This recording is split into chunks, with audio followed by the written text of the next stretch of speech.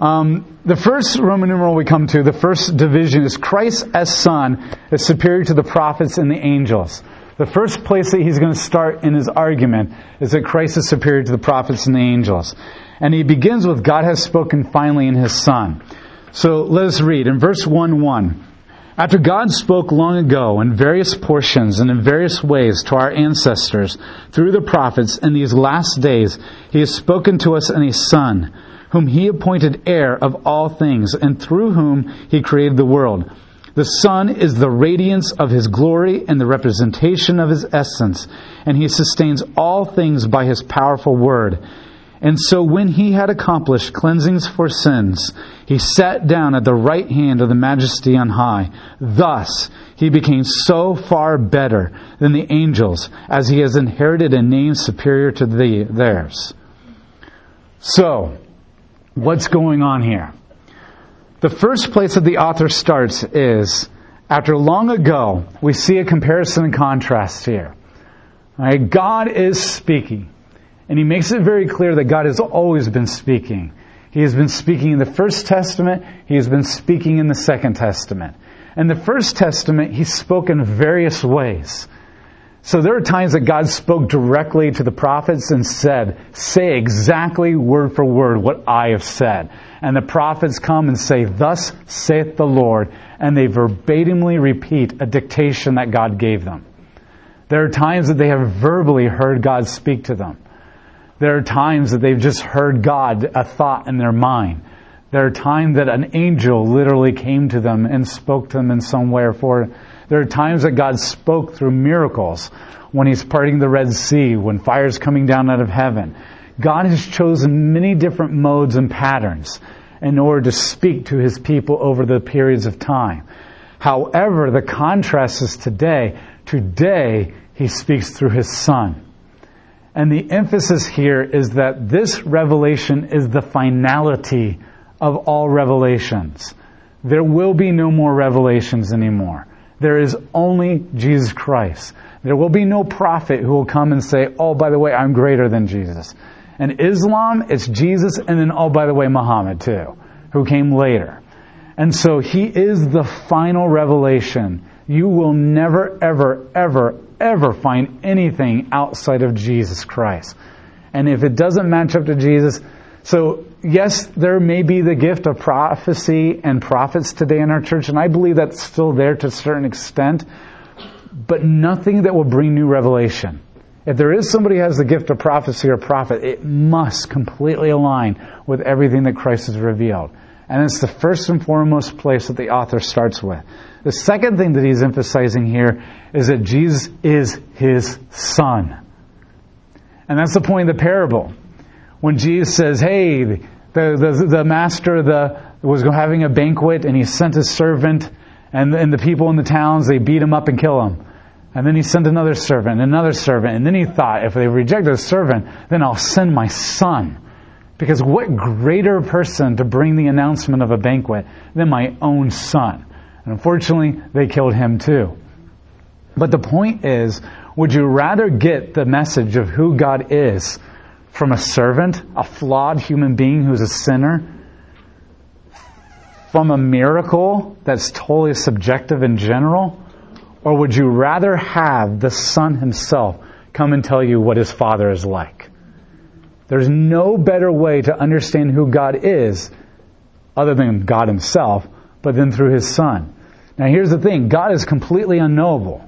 You cannot know God in any kind of way. There's nothing we can do to ever gain access to God, to ever know God, to ever bridge that gap between us and God.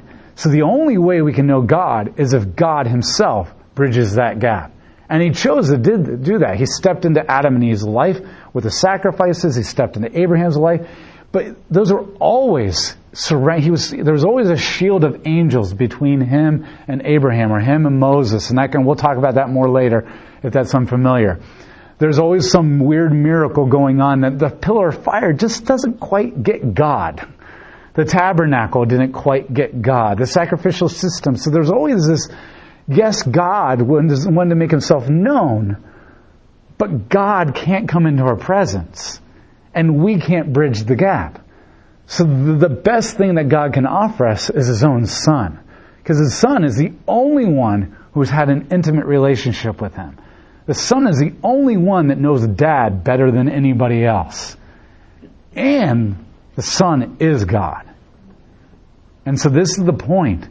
The author of the Hebrews immediately begins, why would you want to go to anything else? Why would you want to go back to the law? Why would you want to go back to an animal sacrificial system?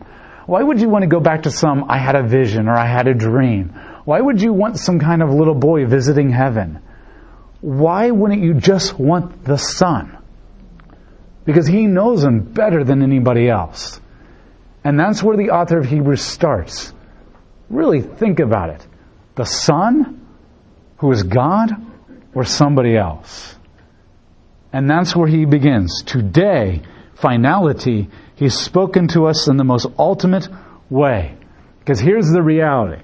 Why do we have families? Why do we have imageries of shepherds?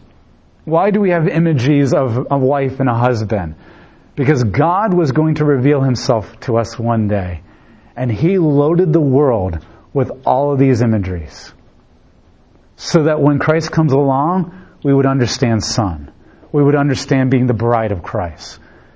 Those are the only reason any of these images, shepherd, lamb, husband, wife, Messiah, son, daughter, exist. They exist for one purpose and one purpose only.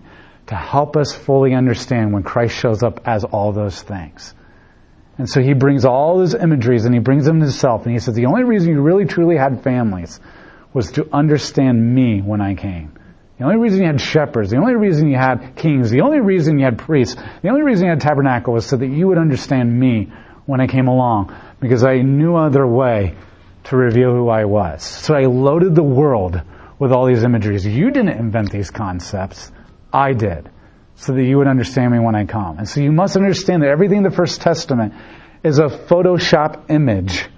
Another facet. So that when you put all those images together into a multifaceted diamond, you would see Jesus. And now He's here. So why go back to the facet when you have the completed picture?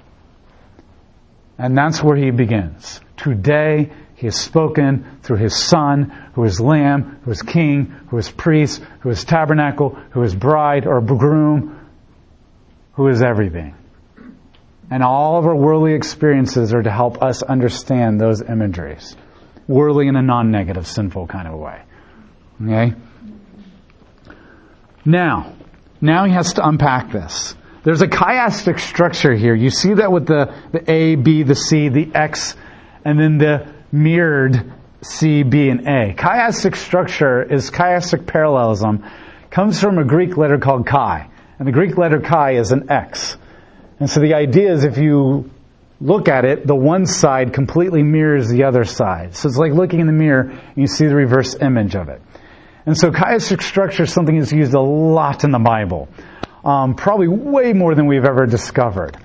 And so there's a chiastic structure here, and the point is that the author develops a point A, a point B, a point C, and then the X becomes the pivot point. It's like the mirror. And everything hinges or pivots on that. And then he repeats C, B, and A again. So how does he do this?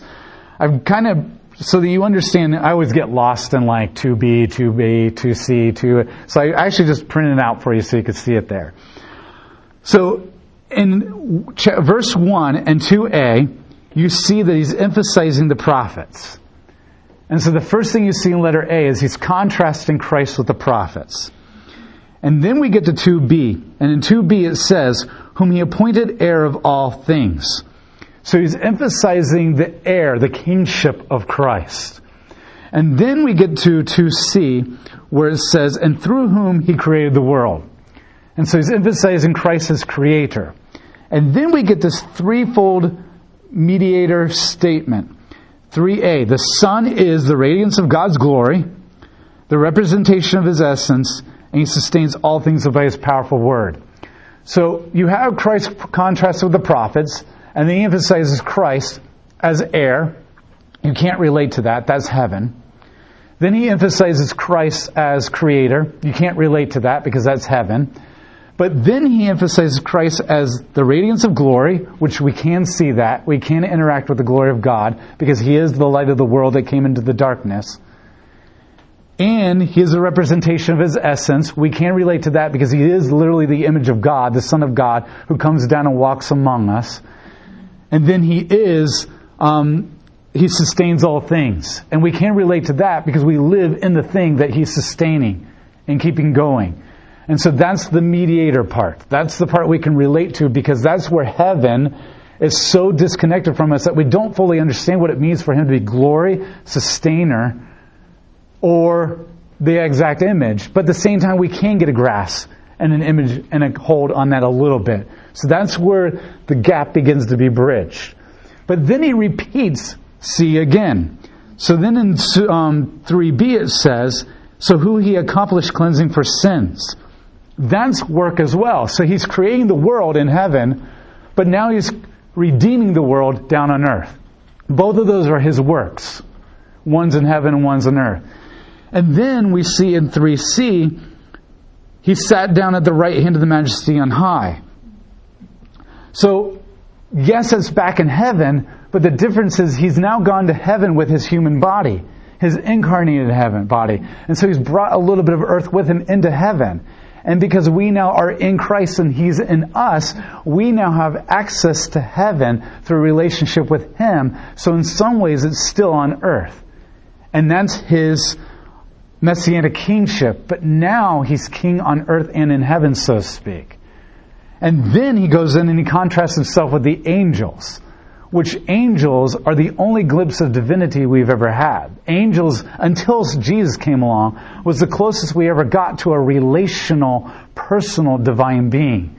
Yes, God revealed himself through the prophets, but that's not divine. Yes, he revealed himself through the miracles, but that's not divine or relational. The angels were the closest we could ever get to divine and relationship, personality, until Jesus came along.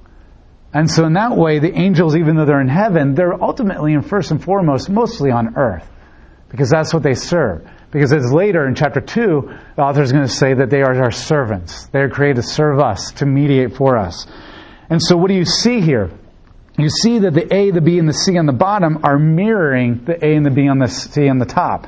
But it's kind of the opposite. Those are in heaven, the top, and these are on earth, the bottom. But the other reason they do a chiastic structure like this is because X is what's not like. And if anything you know, God likes building patterns, and then he likes violating the pattern. And so the one of the things he tries to do, it's like the three little pigs. You have a pattern. They build a house, they build a house, they build a house. And then the pattern continues. He comes and tries to blow it down, it doesn't work. He tries to come down, blow it down, it doesn't work. And then the pattern gets violated. And so by building a pattern, you repeat. And repeating teaches a lesson. The more times you hear something, the more likely you remember, because repetition is the hallmark of Jewish literature. God loves repeating himself, because repeating emphasizes things, and we're dumb. So we need it. That's why we're called sheep. But the other thing you can do with a repetition is you can violate it. You can break the pattern. And the breaking of the pattern, when you see little tree, little tree, little tree, little tree, then bam, big tree. That really sticks out to you. And so when you break the pattern, you can really emphasize it. So the X is not like the other things. And by putting in the middle, what he's emphasizing is that's the most important part. The X is the most important part. And the most important part right now is the King is our mediator. So in A, B, and C, the subject of all of those statements is God. And A, B, and C at the top, the subject of all those things is God. And X, the subject switches to the Son. And the second, C, B, and A, the subject is the Son. And then in the top, A, B, and C, the emphasis is what's happening in the cosmos, the universe, the heavens. But in X, C, and B, and A, the emphasis is on salvation on earth.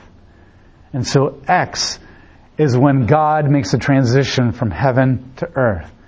X is when God makes a transition from King of the universe to mediator of salvation on earth through a relationship.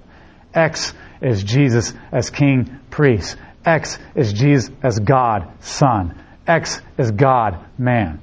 X is everything. And so in this one little cram-packed sentence, he can emphasize these very important concepts. But not only that, if you've noticed, there's 7 statements about who Jesus is. 7 statements. And the first statement is this: Christ is appointed heir of all things. What does that mean? If you're the heir to something, that means one day you're going to be the king. And you're going to have the absolute sovereignty and power over all things. And so by saying that Christ is heir to all things, what is he heir to? He's heir to the divinity of God. He's heir to the kingdom of God. And so, one, he's saying the only way you can inherit God is if you are God. And by inheriting God, that makes him king over the entire universe. Therefore, to be heir of all things means that he is God, he is creator, he is sovereign king over all things. But we're so used to saying, but doesn't the king have to die before you inherit it? No. In the ancient world, it was not uncommon for a father and a son to co-reign equally together. When a son had finally reached a certain age, and the father, because a lot of times the father would reign to 67 years old, and the son's like 30 or 40.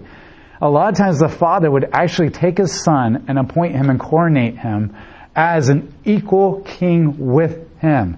Because what better way to understand what it's like to run the kingdom than to do it before your dad dies and you're all on your own? I mean, what better way to learn how to balance a checkbook but than to do it before you move out of your parents' house? And so the reality is that there's a co-reign going on. But because he is the Son of God, because if you're the son of something, then that means you're the same thing as the son that you're of, then he is God as well. And so the first statement he makes is Christ is God. Christ is king over the entire universe. 2, through Christ, God created the world. So if there was any doubt, okay, maybe he's heir, I'm not quite convinced that makes him God too. Well, he created everything.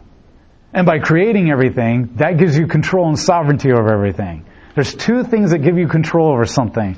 You create it and you name it. And so God has control over the universe because he created it and he named it. That's one of the reasons why you are a sovereign authority over your children. You created them and you named them. And that gives you authority over them. And so by Christ being the creator, and we see that in John. And John, it says, in the beginning was the Word, and the Word was with God, and the Word was God. And all things came through the Word. And so there's this emphasis on him as creator. Therefore, he's sovereign over things. Number 3, Christ is the radiance of God's glory. The word here is not just a light bulb exuding light. The word here is an active shining. As in the light is the light bulb as well. And so here's the reality. In the First Testament, all the people could see was the radiance of God's glory. One of my favorite passages is Ezekiel chapter 1. And Ezekiel sees this vision of heaven. And he sees God up on this throne. And I love the way he words it because he says, and I saw the likeness of the appearance of the glory of God. He didn't see the glory of God. He saw the appearance of the glory of God. But he didn't see the appearance of the glory of God. He saw the likeness of the appearance of the glory of God. Because that's how far a sinner like Ezekiel was removed from God. And so now you come into the First Testament or Second Testament, and God says that glory, that's Jesus. What you were seeing was Jesus. And then we don't want to push that too far and say the light literally is Jesus, but in some way it kind of is because Jesus is God, and how you're not meant to dissect it and separate. You're just meant to accept it and embrace it. And so that is the glory of God. That is actively, and the glory is the light that made things come and exist and sustain. And Christ is that. That pillar of fire that led them out of Egypt and led them through the Red Sea and led them for 40 years and then went into the tabernacle and stayed in the tabernacle from 1446 to 586 BC, almost 700 years. That was Jesus, the glory of God.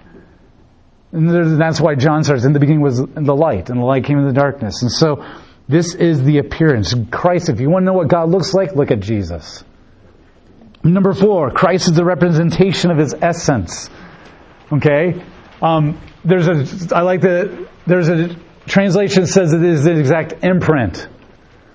The copy. Now, the imagery you should not have here is a copy machine. And our modern day technology, we think copy machine. And every time you copy something, that copy is not quite the same as the original. And the more you copy it, the more it degrades. The word in the Greek here is not like a copy. The Greek is a coin, minting a coin, an imprint. And so in the ancient world, you would take a hard metal like iron, and you would carve an image into it. Usually it was some king or emperor or pharaoh claiming to be God. And then you would take a softer metal like copper or nickel or silver or gold, and you would take that and you slam it in there, and it would imprint it. And because you have a very hard metal slamming into a softer metal, when you lift it out, that is the exact image with no degradation, no fading, no nothing like that. It is the exact image. So in that sense, Christ is not just the image of God like us. Well, we're nothing like God, but we're meant to reflect His image because He is the light of God. He is the imprint of God. He literally is God. He is the image of God, literally. And so in that sense, you must understand that what's so amazing about this statement is you have distinction, yet unity. Because this is the hard thing is for us to understand the Trinity. You mean God is one, but He's also three? And this is the one that's like, God is spirit, the Holy Spirit is spirit, but they're not human, and yet Jesus is spirit and human, but yet God isn't. And so you can't comprehend that. And so the idea by a minting of a coin, He's emphasizing that the coin is the imprint. That's unity. They're the same. But at the same time, you have an imprint and you have the coin, which means there's distinction.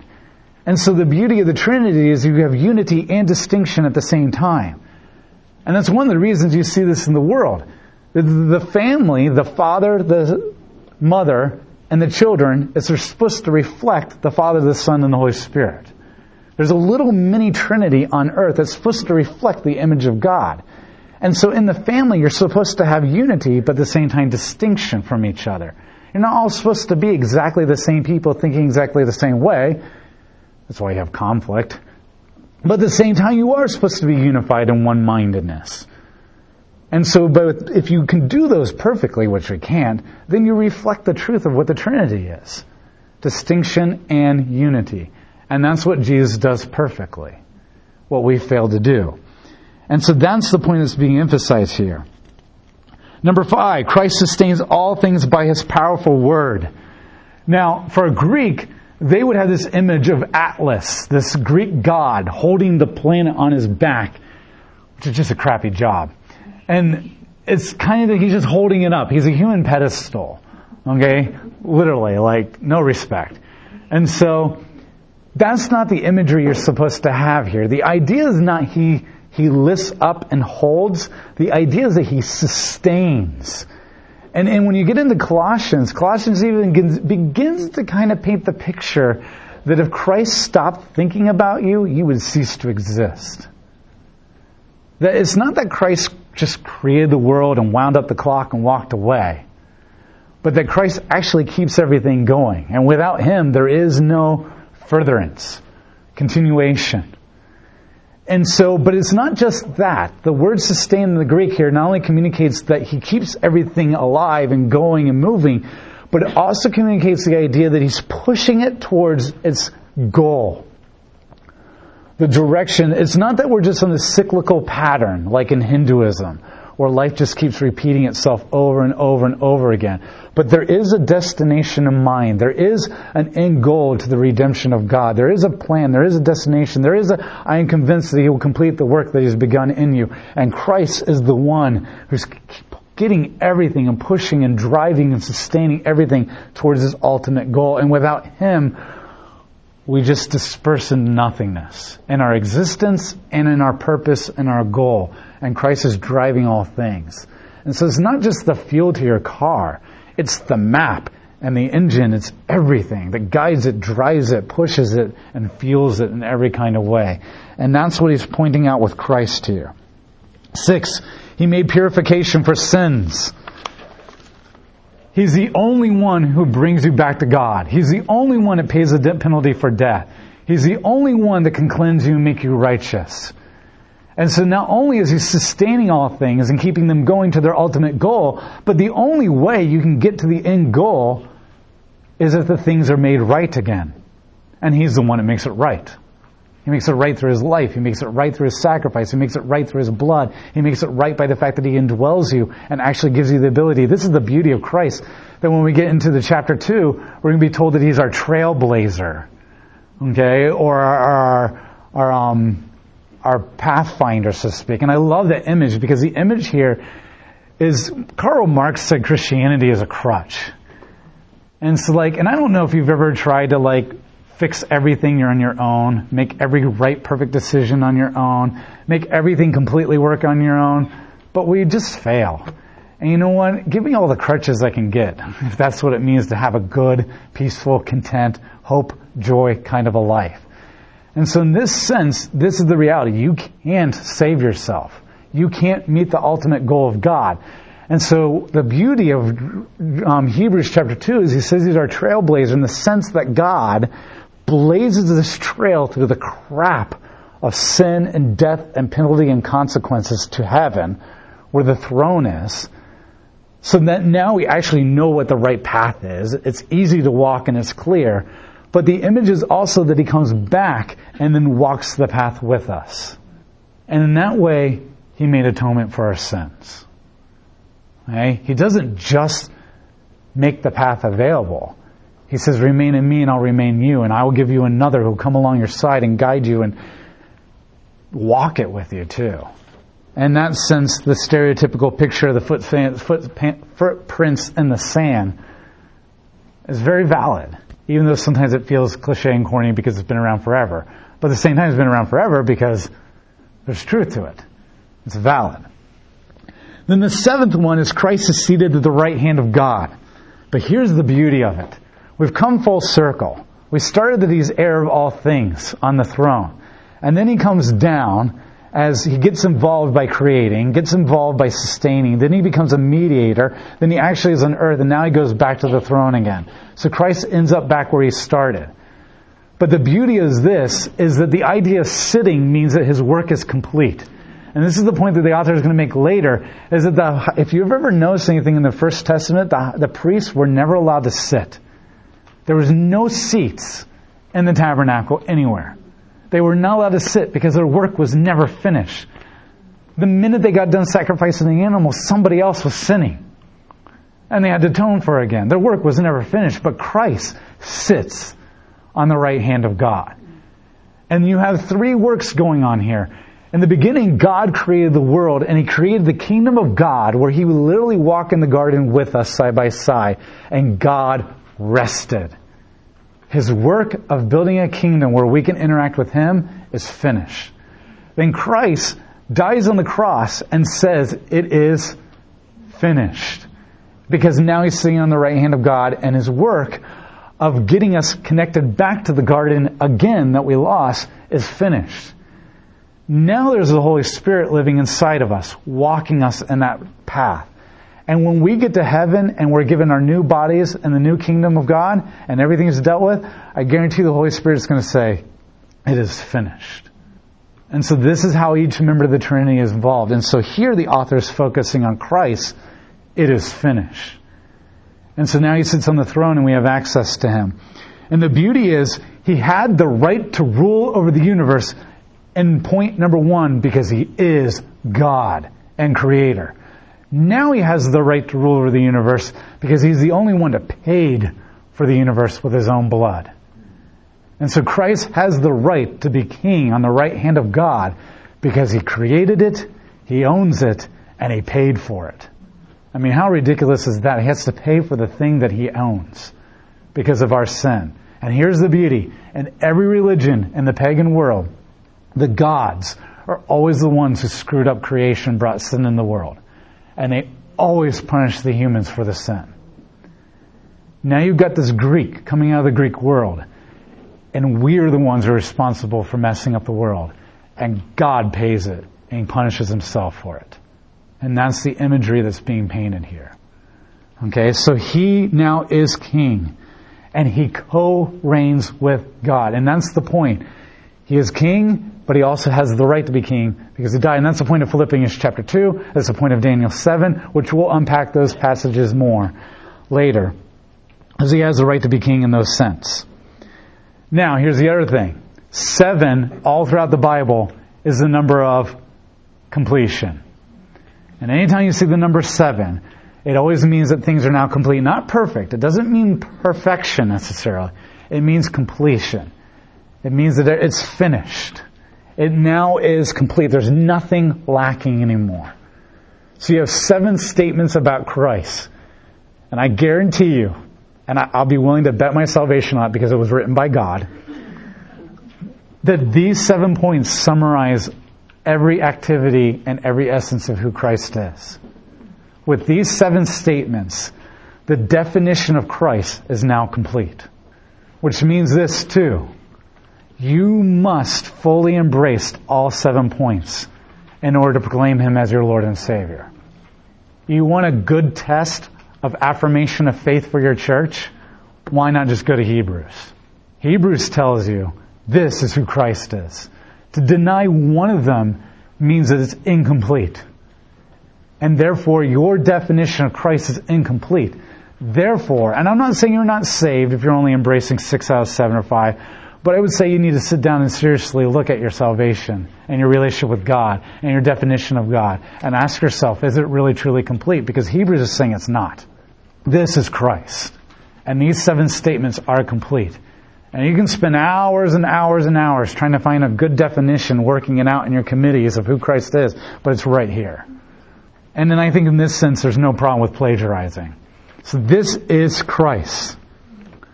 So now, in verse 5 or verse 4, thus he became so far better than the angels as he has inherited a name superior to theirs. So this now becomes a transition. Now he's telling you, this is what I mean by Jesus' Son. But I'm also going to use this as a springboard into now why is it so important that Jesus is greater than the angels. Because as we get deeper in, we're going to find out the angels are also called the sons of God. So the Jew is coming out of a world where he's like, but God called the angels the son of God all the time. So why are you saying Jesus is special and unique? And the Greek is coming out of the world thinking Augustus Caesar was a son of God. Antiochus was the son of God. All the emperors were sons of God. Hercules was a son of God, literally and biologically. Why is Jesus so special? And he's going to begin to unpack that. And first and foremost, these 7 statements do that. None of the sons of God ever have always sat on the throne of God from the beginning of time. None of the sons of God ever perfectly 100% gave you the image of what God looked like. None of the sons of God made sacrifice for your sins. And none of the sons of God have ever gone back to the throne and sit on there for eternity future. And that's the first and foremost place how he's different than any son of God in the Greek world and any son of God in the Jewish world. And there are no two worlds. Even today, you and I are all Greeks. Once you study the Greek Empire, you realize we think like Greeks. We think it's dead and gone, but America is 100% Greek culture. And if you watch our movies, the pagan idea of Son of God is coming back in our movies. So the reality is, it doesn't matter what world you come from, Jesus is different than any of the sons of God. But just so that you know that, he's going to spend all of chapter 1 and 2 unpacking that uniqueness and difference. So he now has been demonstrated as king and priest, and heaven and on earth. And the book of Revelation is going to make the point that just like Christ has brought king and priest together into one person, just like he brought God and man together in one person, the book of Revelation is about him taking heaven and earth and bringing them together in him. Because one day in the book of Revelation, heaven is coming down to earth. Yes, we may go to heaven when we die, but you're not staying there because all of heaven's coming down like one big giant elevator. And so Christ brings all things together in him. And now we see king and priest, God and man, and he's ultimately going to point us, sustain us into the ultimate goal of heaven and earth together. Any questions? One of the reasons I'm recording this and one of the reasons I have notes is because I know it feels like you're drinking from a fire hose sometime. But the reality is, it's either drink from a fire hose or we spend the next 2 years unpacking this. So, and I guarantee that I've only scratched the surface because there's always more to learn from the Bible. So I'll let you pause, digest it a little bit. There's nothing, awkward silence doesn't bother me. So just want to kind of think on those things a little bit, that's okay. If you just want to shut your brain off for a couple of seconds, that's okay too. I'm not versed in Hebrew and everything, but couldn't that also be construed, like where Mormons believe that you can become a God and so forth? Yes. So the question is, verse 4 makes the point that he's become so far better than the angels. Could that be misunderstood as he wasn't that before? No, I would say first because of the context. The context, remember, started with point number 1, and point number 1 is he's always been God. And point number 2 is that he's the creator of all things.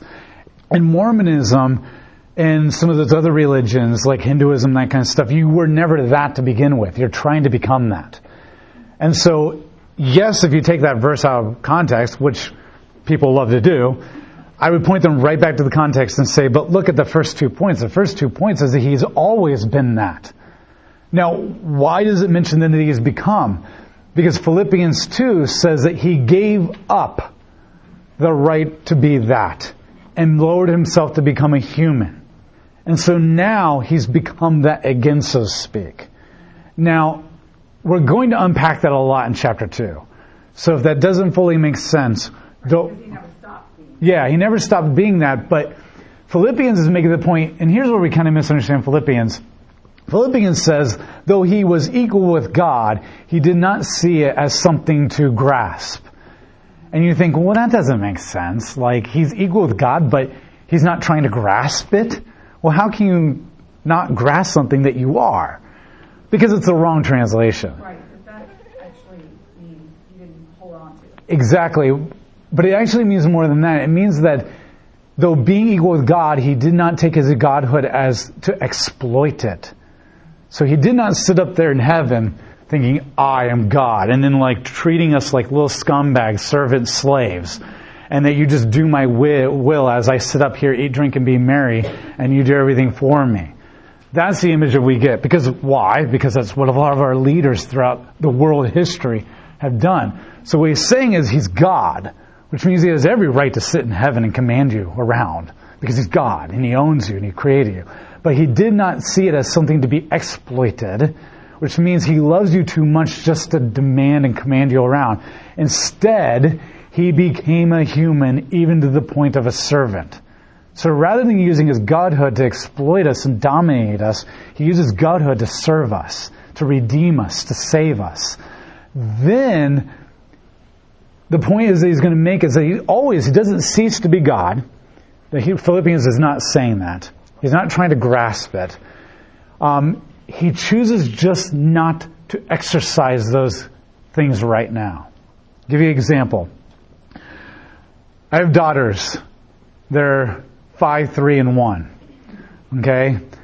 A lot of energy and a lot of emotions. And so, I wrestle with them. They love wrestling me.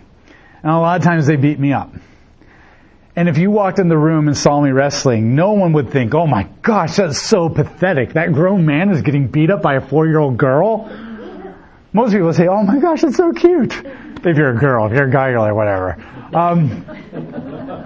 I have the power to just totally dominate and crush her. But my love for her, I restrain myself and choose not to exploit it. And so I choose not to access that strength in that moment. It doesn't mean that I'm no longer strong. It doesn't mean that I've given up my strength. It means I choose not to access it, tap into it at that moment. But don't ever make the mistake that it's going to be that easy if somebody invades the house. Because if I were just ultimately all-powerful, I can then kick into that at any moment. And so when Jesus says, I only do what the Father tells me to do, or nobody knows the time the Son of Man will return, only the Father in heaven, don't make the mistake that he can't know or he doesn't have it. What he's choosing at that moment is not to access his attributes. Why? Because Hebrews is going to unpack this idea because he wanted to become a human and live as a human and experience humanity and be a servant and suffer. And you can't suffer and you can't be human if you're constantly tapping into your God attributes. And so he never gave them up. He never ceased being God. He just chose not to access them for a time. And so now that he's no longer on earth as human, he's gone back. His death and resurrection, meaning the fact that he conquered death, how can you argue that he's not God when he conquered death? That gives him the right to say, I've had this all along. Does that kind of make sense? And so the becoming should be more seen as a returning to, a re-accessing. If you ever thought for those 30-something years that I really wasn't God, me conquering death should let you know that I could have accessed that at any moment. Okay, and that's the point that's being communicated here. So in the context, and once again, Hebrews 2 is really going to unpack that. I would say, no, Mormon, you're not right on that one. So, in a more loving way than that. So, good question.